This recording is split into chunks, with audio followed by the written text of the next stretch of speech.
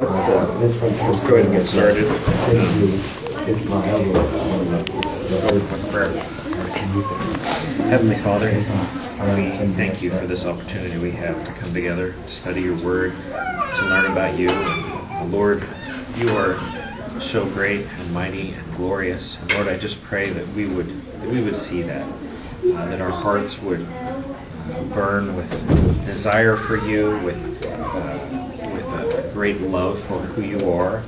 And Lord, just that this study would just change our lives, that it would cause us to be focused on you as the most precious thing, and that our lives would represent that in the way we speak, the way we live. And Lord, just that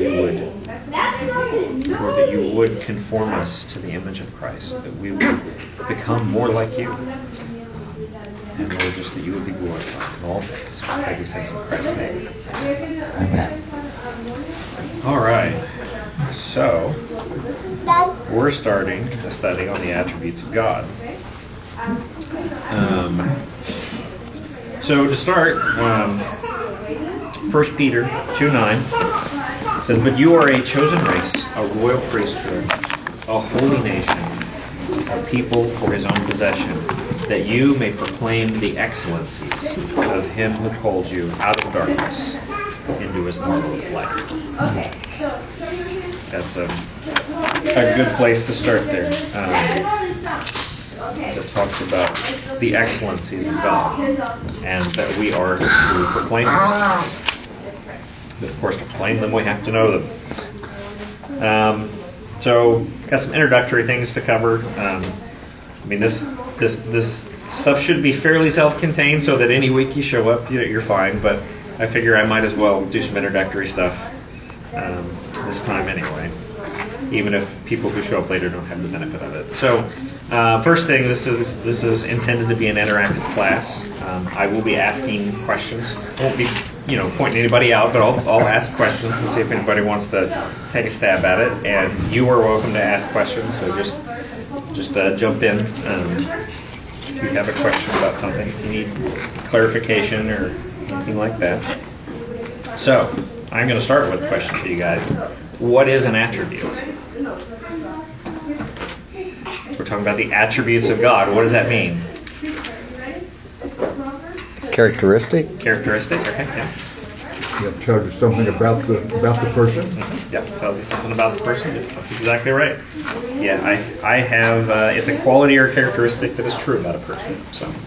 Yep. So that's what we're going to be talking about. We're going to be talking about things about God, things that are true about God, characteristics of God, or excellencies, as Peter calls them. So why should we want to know more about God? Because he's one that created us. Okay. Yeah. One with whom we have to do. That is true. That is true. There's actually lots of answers to this. So yeah. Well, we just read so that we can proclaim who he is. That's exactly right. So we can proclaim it to others. Well, we're made in God's image, and we want to be Christ-like. So the only way to be Christ-like is to know who he is and be holy. Yeah, that's a really good one. That the more we learn about God, and then we look at ourselves, we know ourselves better when we compare ourselves to God, and we see how far short we fall of who we should be when we compare ourselves to God. So that's a good one. Anything else?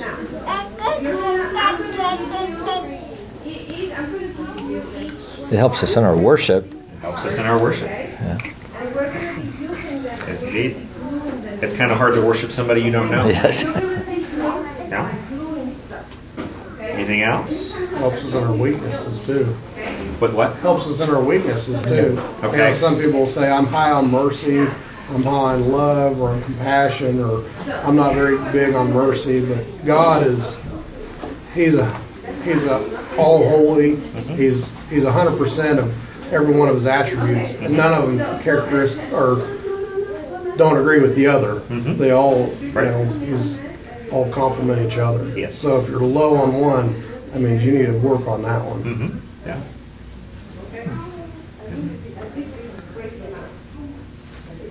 Anything else? Well, I do think that as we sort of serve who we love, and I think as we know who God is, we love Him more. I think that enables us to fight against sin and the things that ensnare us as well. Yeah. But I think oftentimes we don't love God more because we don't really know Him. Right. So. Right. Yeah. Knowing God better helps us to love Him better.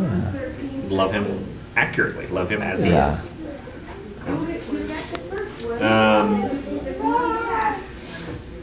Some more things that I have written down here that you guys haven't mentioned. Trust Him when we're in unpleasant circumstances. Unpleasant circumstances, and you know the character of God, that helps you to trust Him. And similarly, to trust Him when you're anxious about the future, when you are worried that something is going to happen that is unpleasant. If you know the character of God, that's a great benefit. I mean, I know that like in your family, you're going through certain circumstances where the future is unknown, and I could tell just from the email you sent out, that the character of God is very important to you in that. So that's another reason to study the attributes of God. So lots of good reasons to do this. So it's not just a academic exercise. We can make this long list of things that we know about God and show off how smart we are. There's lots of very good uses for this. There is a danger of pride in studying God, and so I think it's worth mentioning that briefly here. Some people, and I think I've noticed this more in Reformed circles than others, unfortunately, some people learning about God is a way that you can win arguments. And you can feel smart because you can defeat people who don't know as much as you do. That is not why we study theology. That is not why we learn the attributes of God. We do it to defend the truth. People attack the character of God. We do need to be able to argue and defend the truth. But it's not just for the sake of winning arguments and showing people that we're smart. Nor is it to laugh at those who are ignorant. I've seen that as well, where if somebody's ignorant about God, they have wrong views of God, it becomes a joke. It's ha ha ha, how stupid are they? And that should not be our attitude. Our attitude rather should be for anybody that we see that is ignorant about who God is, that we should want to teach them. That's something we should be proclaiming His excellencies, not making fun of people who are ignorant. All of us are to some degree or another ignorant of God, and so we need to have mercy in that respect and realize that it's only by God's grace that we know what we know, and to have a desire to share with other people, not to make fun of them. So that's the introductory stuff. Any questions on any of that before we dive in? No? Okay. So the first thing, I want to talk about the knowability of God. Seems like a really good place to start, because we're going to be talking about learning God's attributes and knowing God. In a sense, one of God's attributes is His knowability, and it's very important that we understand it. Matthew chapter 11, verses 25 and 30, and I'm not, just for time's sake, I'm just going to jump right into these and not necessarily wait for you guys to find them, because we will be at times looking at lots of passages of Scripture. So you can jot them down, or you can try to keep up with me, however you want to do it. Matthew 11, 25 to 30. At that time, Jesus declared, "I thank you, Father, Lord of heaven and earth, that you have hidden these things from the wise and understanding and revealed them to little children. Yes, Father, for such was your gracious will. All things have been handed over to me by my Father, and no one knows the Son except the Father, and no one knows the Father except the Son, and anyone to whom the Son chooses to reveal. Come to me, all who labor and are heavy laden, and I will give you rest. Take my yoke upon you and learn from me, for I am gentle and lowly of heart, that you will find rest for your souls. For my yoke is easy and my burden is light. So here we see Jesus talking about knowledge of God. And what do we see here? What does he say about that?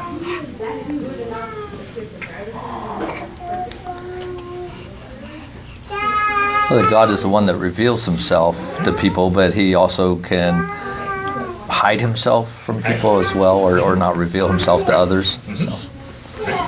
So knowledge of God comes through revelation. Yeah. Anything else?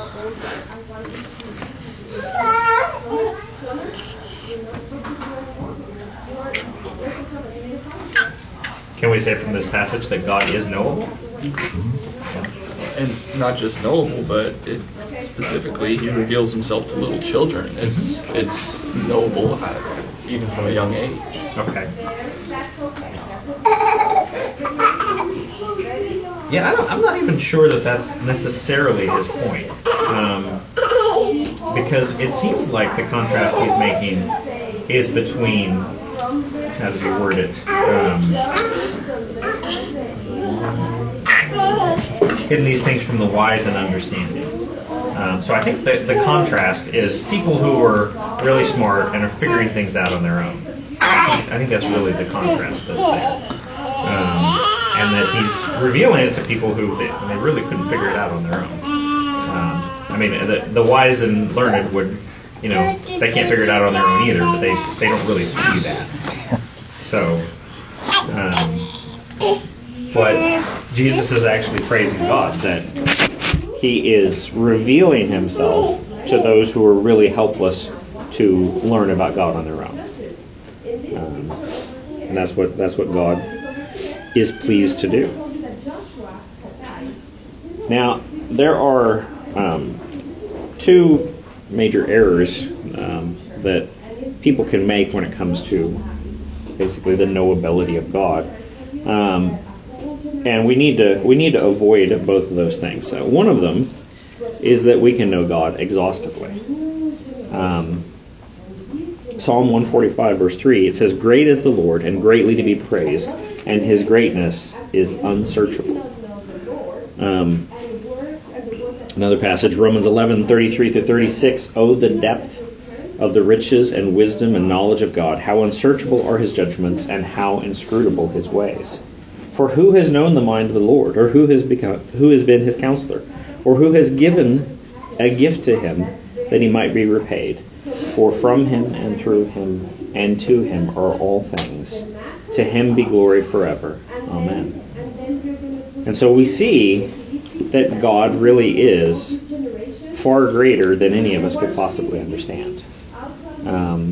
Any notion that we can have an exhaustive knowledge of who God is a mistake. But there's an equally dangerous error on the other side that I have encountered. I'm not sure I've ever actually met anybody that thinks that we can exhaustively know God. But I've met other people that kind of dabble in the other side of it. And that's basically that we can't really know God. And oftentimes they will appeal to passages like this that talk about what you might call the incomprehensibility of God. The fact that God is just so far beyond us. And people will say, God is so great we can't even begin to understand him. And sometimes people, I think, they're just not being very precise in their language when they say that we can't even begin to understand him. But sometimes they really do mean, we really can't know anything true about God. And that's a very dangerous thing as well. The Bible just becomes pretty hopeless if you can't know anything about God. Jesus is very clear that God reveals himself to people, right? One of the things that I hear people say, and I'm sure you guys have heard this phrase, it's don't put God in a box.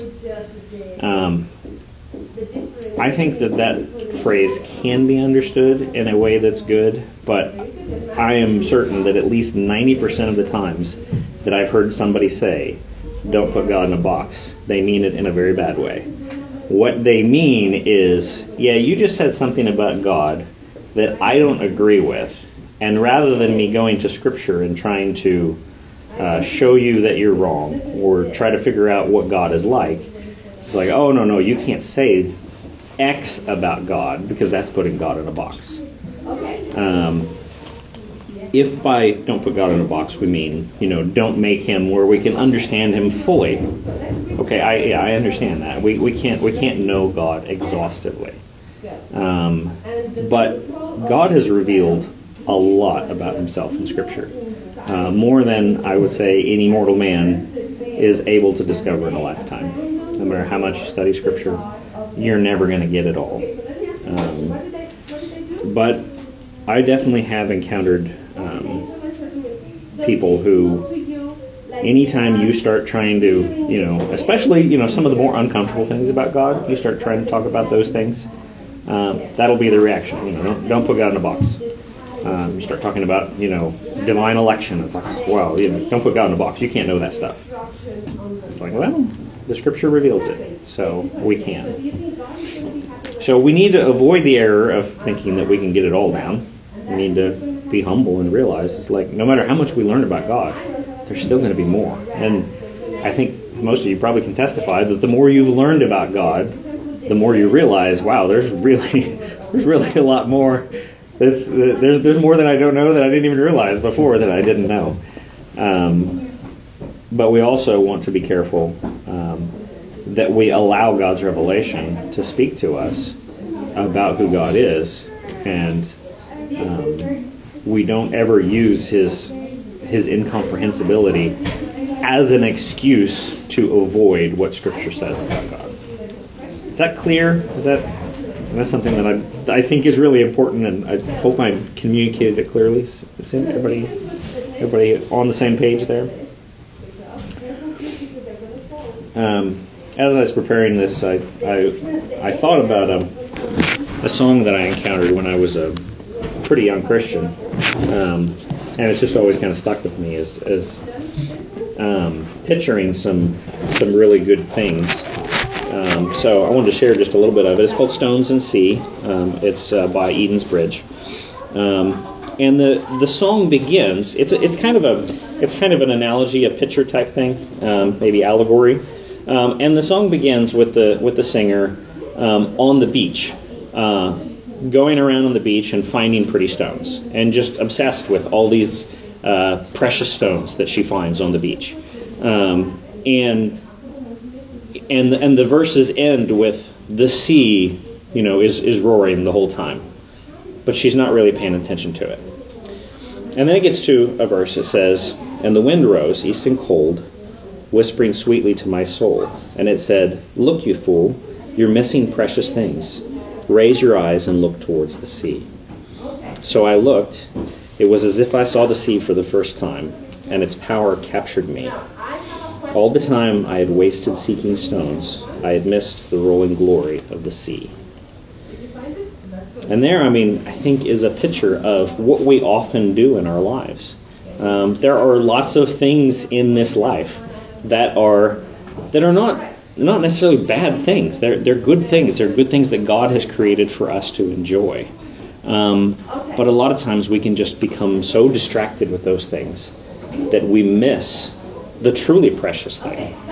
And I think it's a good reminder what is truly important. And hopefully, as we study the attributes of God, coming to know God more, it will just, put in your heart a desire to make that first. Another thing is the song goes on, the final verse is kind of a warning about not thinking you can go too far, and not thinking that you can make God be who you want him to be, because that's another important thing is that a lot of times you will hear people say, "Well, I like to think of God this way," And that's always a dangerous thing when people say that. It's because they have ideas of what they would like God to be like, and so they just choose to believe God is that way. But we need to believe that God is how He reveals Himself to be. And so the final verse of this song, it portrays that idea. And so she sings, "And it stole me, and I feared the aching sea. It consumed me, drowned my mind. The wind said, 'Look, you fool, no matter what you do, you can't contain the ocean like a stone.'" So, anyway, for me, that was a really a song that really struck me in some of the truths that are contained in it. So that's something that we should remember, is that we can't contain God. He is who He is. And as we study Him, as we learn from Scripture, the things that we're going to know about God are the things that He has revealed. And we're not allowed to change that. It really is very important that Scripture be the thing that we use to determine who God is. You can learn things about God from creation. God is very clear that He is revealed in creation. Romans 1 talks about that. But there's a limit to how much you can actually learn from that. The special revelation in Scripture, that is where we get the clearest and most direct information about who God is. And that needs to be our source of revelation. And it also needs to be our limit of revelation, of our knowledge of God. One thing that often happens is that people like to start speculating about things that the Bible doesn't say about God. That's a very dangerous thing. It's very important as we study who God is, that we limit ourselves to what Scripture says. Saying things that is, like, oh, well, maybe God is like this, and then it's like, well, how do you know that? It's like, well, can you prove it's wrong? That's not the appropriate way to do it. So we need to try to limit ourselves to what Scripture says and not speculate, because that is a very dangerous thing, and you can get all sorts of wrong ideas about who God is. But we need to be diligent and study and try to learn as much as we can about who God is. Another thing that I meant to mention earlier and failed to do is that this will be a sampling of the attributes of God. We're not going to cover everything. There's just no way. So I apologize if I missed something that you wanted covered. You can always jump in and bring it up. And something that I don't remember which of you said it, but one of you said something about that that God's attributes all work in harmony. That's another important point that we should have, is that God's attributes all work together. They're never in conflict with each other. It's going to be a little bit difficult when we're focusing on each one to stay on that one. It's speaking of the attributes of God systematically can be difficult just because the attributes of God interact with each other so much. So anyway, sorry for jumping back into introduction in the middle of discussing the knowability of God. So is all that clear on the knowability of God? Okay. Well, it's very important, and it's something we should definitely desire. Well, now let's talk about the fact that God is a spirit. Does anybody know the Westminster Shorter Catechism question? What is God? Anybody know that one? God is a spirit, immortal, invisible,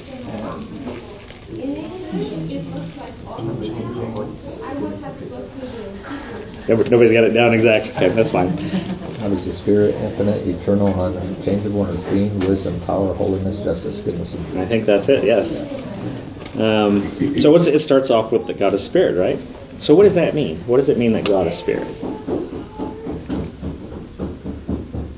He didn't have a body like we have. He doesn't have a body like we have. I mean, Jesus does. Yes. Well, that's a good question. How does that relate to the incarnation? When we say that God is spirit, but Jesus had a body, how does that work? Any thoughts?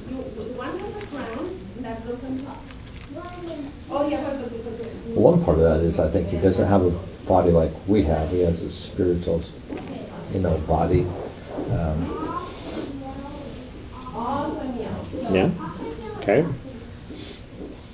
Scripture says he took on flesh. Yeah.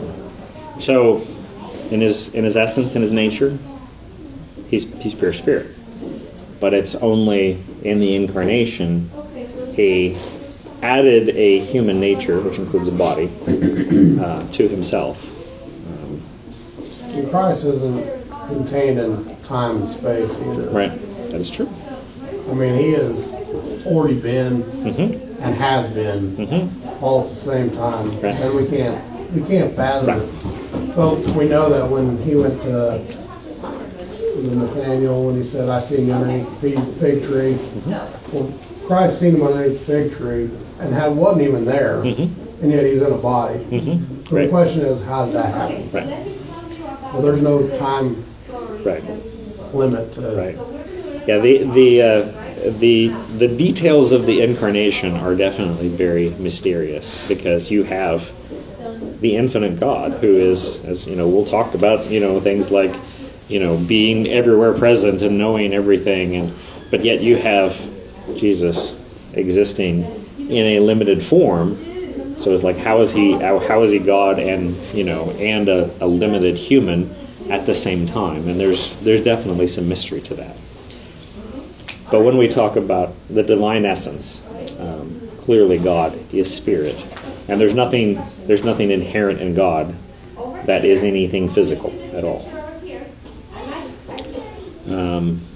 So in Psalm 98:1, when it says, "Oh, sing to the Lord a new song, for he has done marvelous things. His right hand and his holy arm have worked salvation for him."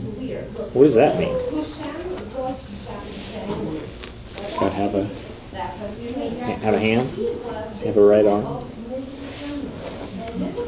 That is the purpose of the whole creation, to make salvation possible for sinful man. Okay.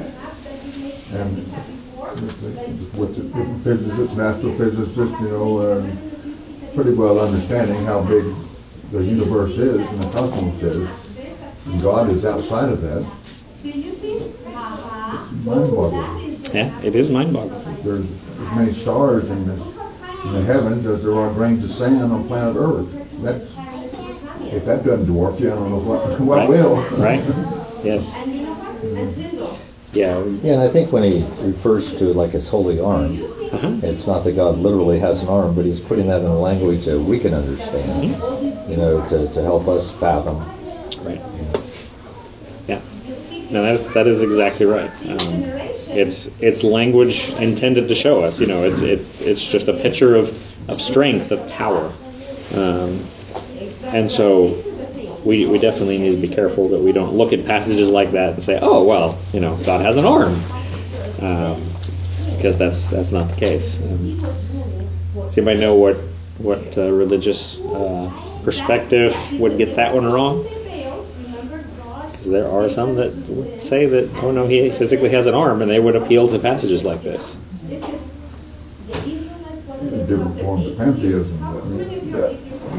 It's God in everything. Yeah, that is true. Yeah, that God is, at that point, God is basically, the world is God. So everything that is physical is God. But I'm actually thinking of something different, where God would actually have an arm like a man. Everybody knows? In Mormonism. Yeah, in Mormonism, God has a physical body. So, but they have all sorts of wrong ideas about We're going God. to be God one of these days. What's that? I said, we are going to be God one of these days. Yeah, according to them. I mean, it goes to the point that God actually wasn't always God. That at one point he was a man and earned the state of being a god, and And if you're a good enough Mormon, then you can become a god too. So definitely a very wrong view of who God is. So yes, obviously God does not have an arm or a hand or anything like that.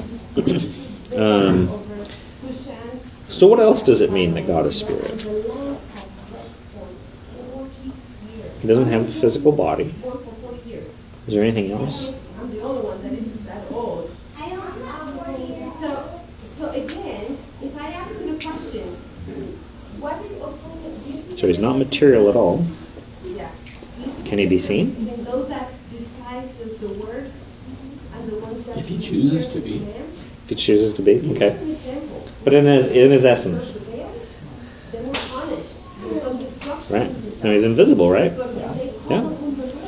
That's a part of not being a physical being. He is invisible. He has no physical dimensions, no mass or weight. He's completely immaterial. Colossians 1:15, speaking of Jesus, it says, He is the image of the invisible God, the firstborn of all creation. And John 1:18 says, No one has ever seen God. The only God who is at the Father's side has made him known. So there we see that God, in his essence, is invisible. People don't see him. People can't see him. What else do we see in both of those passages? How does Jesus relate to that, specifically in the incarnation? This picture by itself is in the middle, because I want to put the other one In the incarnation, the fact that he is God with us in the spirit and not Yeah. bound by.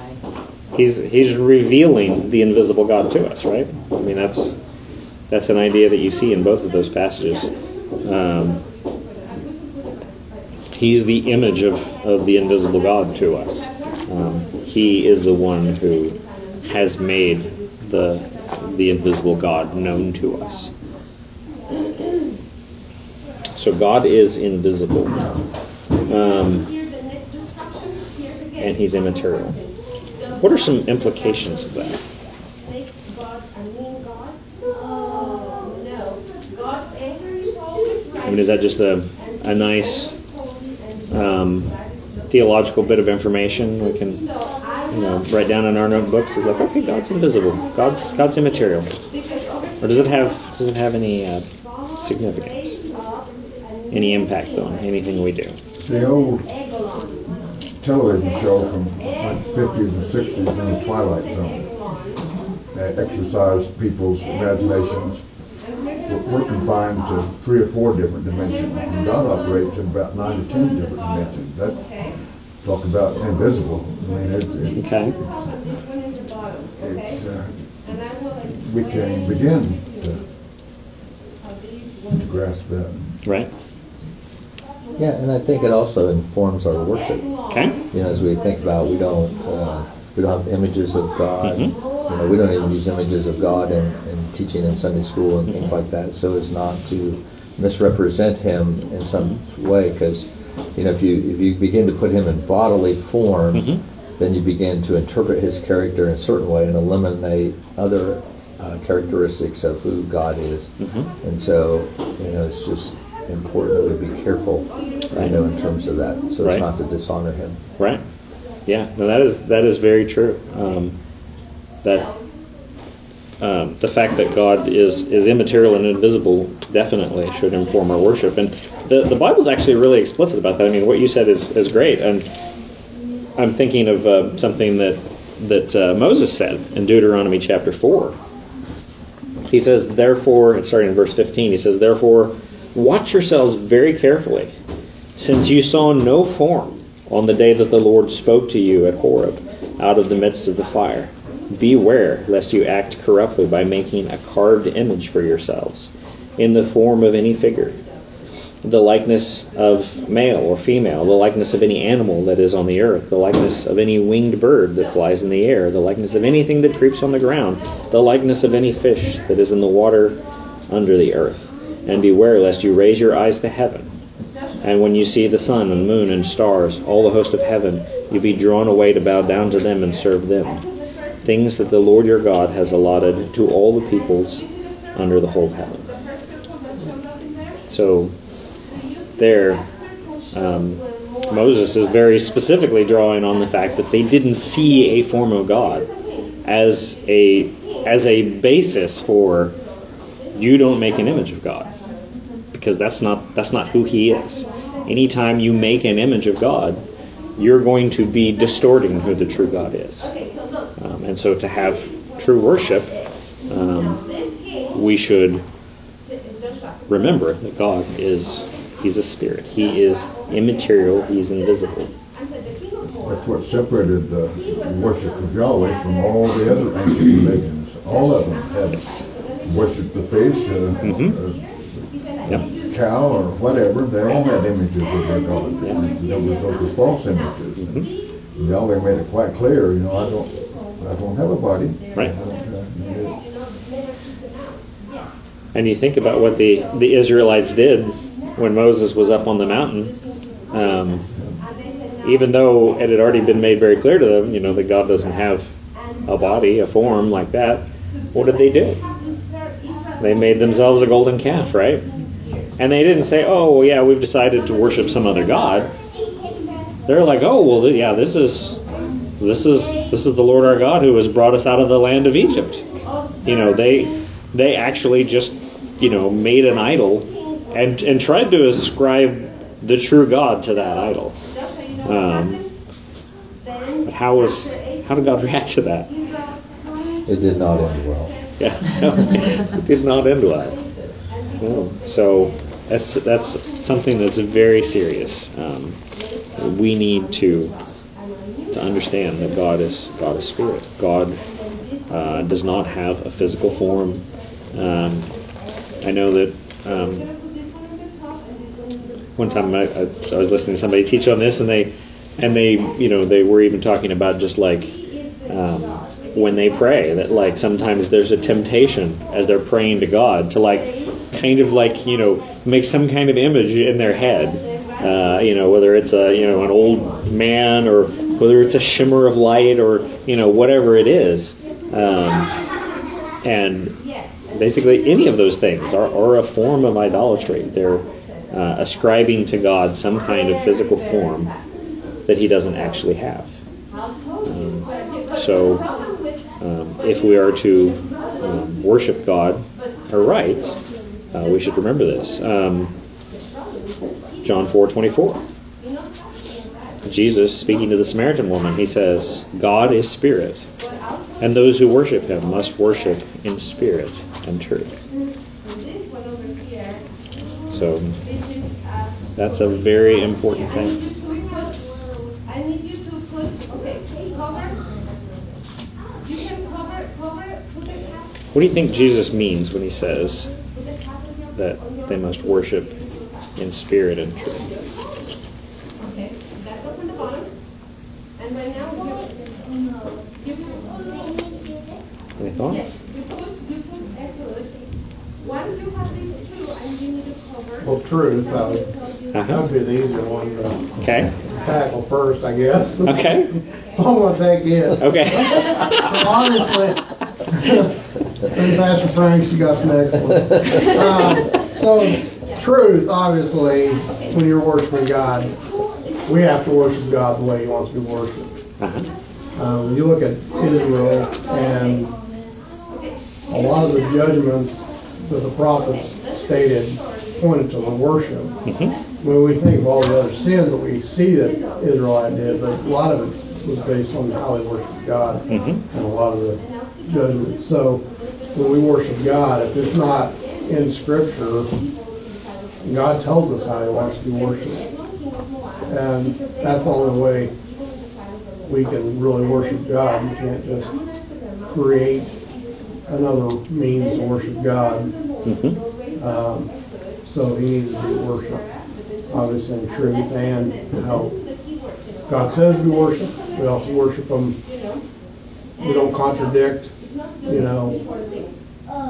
God in any way, obviously. And then our whole idea of the attributes, knowing the attributes of God, we don't want to make him sound like he's just a loving God. Right.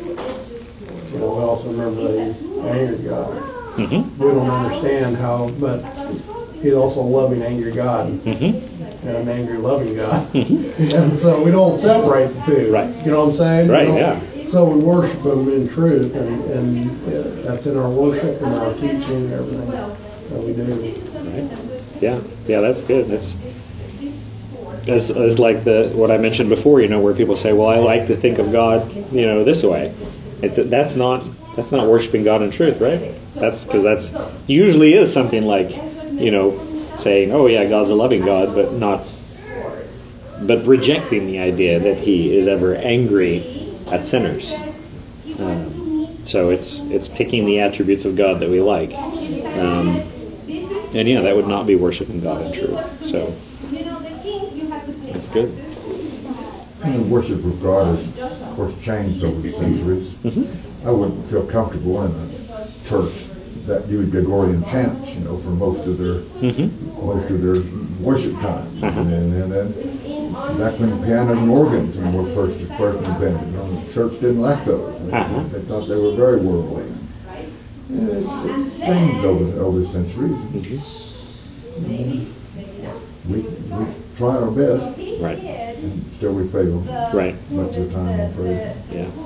Yeah, when you start delving into the issues of the regulative principle of worship, I think it's a principle that everybody would, well, not everybody, but at least most Reformed people would agree is an important principle that we should all follow. But the practical outworkings of exactly how we apply the regulative principle of worship can definitely be difficult. So, when it comes to what musical instruments you use and stuff like that, there's obviously debates about that. But the important thing is that we do attempt to worship God as He has commanded us to worship Him. And the thought of worshiping in spirit and in truth, it's not only being guided by that intellectual knowledge, but He has changed our whole demeanor, and we are made in His image. So we therefore still we can have the same range of emotions, and so it's our whole being. Yes. It's not just our minds engaged in worship. That is true. Yeah. And there's a sense in which he defines what he means by spirit, because he says in John 4:24, God is spirit. Mm-hmm. And so worship him in spirit and truth. So worship him as a spirit. Okay. Yeah. So can you flesh out what you mean by that? Well, I mean, it's a lot of the things that we've already talked about, in terms of be careful that we worship him as he has defined, because of his being and his essence and who he is, and stuff, and not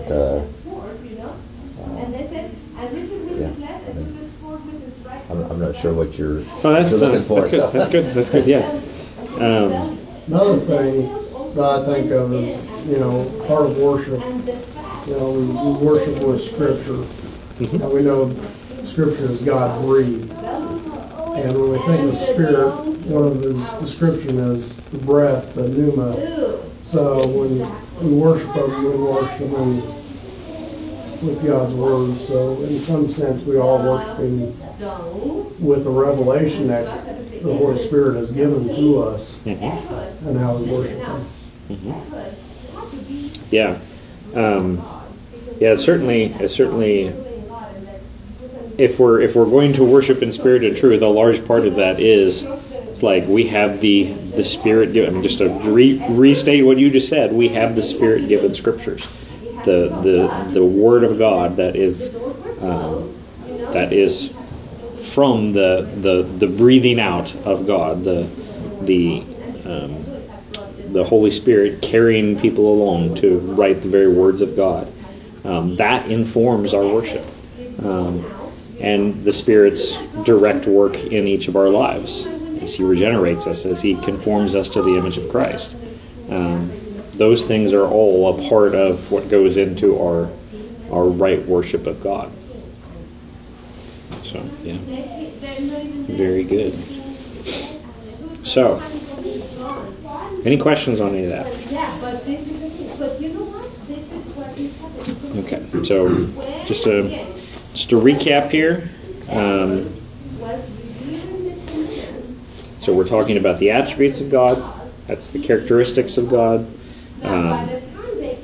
There are many, many benefits that we gain from studying who God is, from our own personal holiness to our right worship and our love of God and our ability to proclaim God's excellencies to other people. All sorts of good reasons to study who God is. God is knowable. He's not knowable exhaustively, but He has revealed Himself in great measure. And so we need to go to Scripture and try to learn as much as we can about who God is. And God is very precious, and that should be the focus of our lives. Not that we spend every moment of our lives doing that, but I confess that I sin in this way too. It's like so many things in this world distract you. But knowing God should be one of the major focuses of our lives because He is so precious and so worth it. And He has been very gracious to reveal Himself to us. He didn't have to do that. He could just leave us completely ignorant of Him. And God is a spirit. He's invisible. He's immaterial. He's very different from us. And our worship needs to be informed by the fact that that's who He is, and we can't try to make Him be something that He is not. And our worship of Him should be very spiritual, and we should strive to make it as truthful as possible. Any thoughts, questions, comments? Okay, well that's where we're going to stop for this week, and then we'll pick up with more attributes next time. Let's pray. Heavenly Father, You are just so great and glorious and so worthy of our praise, worthy of our adoration, worthy of us studying and learning about You more and more. Lord, we thank You that You have revealed Yourself to us. And Lord, we pray that as we study Your Word through this study and as we go into the worship service, that we would just come to understand You more, and that our hearts would just burn with delight as we see Your face. And Lord, that those experiences would change us, that we would be a people that reflect Your glory, a people who walk in the paths that You have set for us, and Lord, that we would just have great confidence that You will guide us and sustain us, that in whatever adversities we face, that You are there, that You are providing everything that we need, and that You, Lord, You are working out Your good pleasure in us. And Lord, I just pray that our lives would be lives of worship. We pray these things in Christ's name.